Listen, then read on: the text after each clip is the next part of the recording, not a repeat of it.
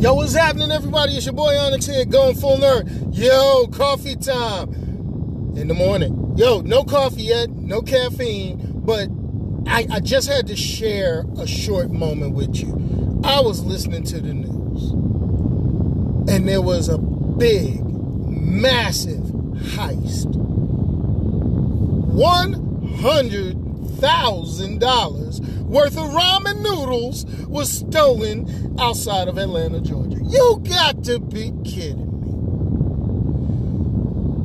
We can put a value on ramen noodles. Yo, the street value on that on college campuses has got to be at least 10,000 times that much.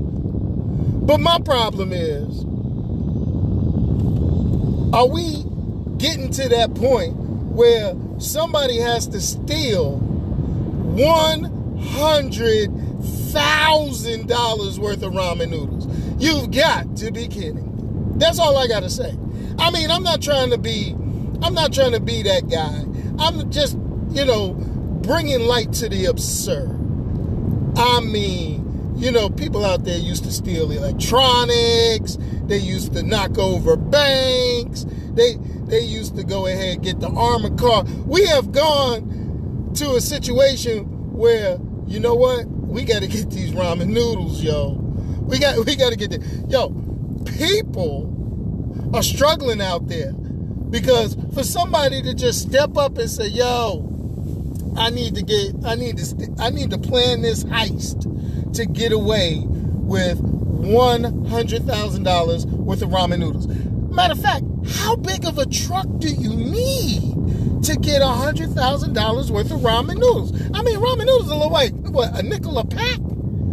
Good Lord, that's a lot of ramen noodles. I'm astounded right now. I'm in shock. I feel like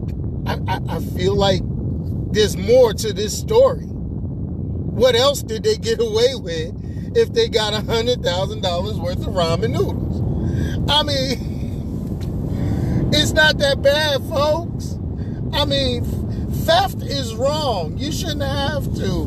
But when you get to a point where you're stealing, at what point do you feel you gotta steal $100,000 worth of ramen noodles? Is there an underground ramen noodle market ring out there? I'm just saying. Anyway, it's all crazy. But remember, check your boy Onyx out. GoingFullNerd.com, YouTube.com/GoingFullNerd. Always here on the Anchor.fm app with exclusive stuff. That's Anchor.fm/GoingFullNerd. And you can also catch this on iTunes and Spotify. Hey, y'all. Peace. And I'm out of here.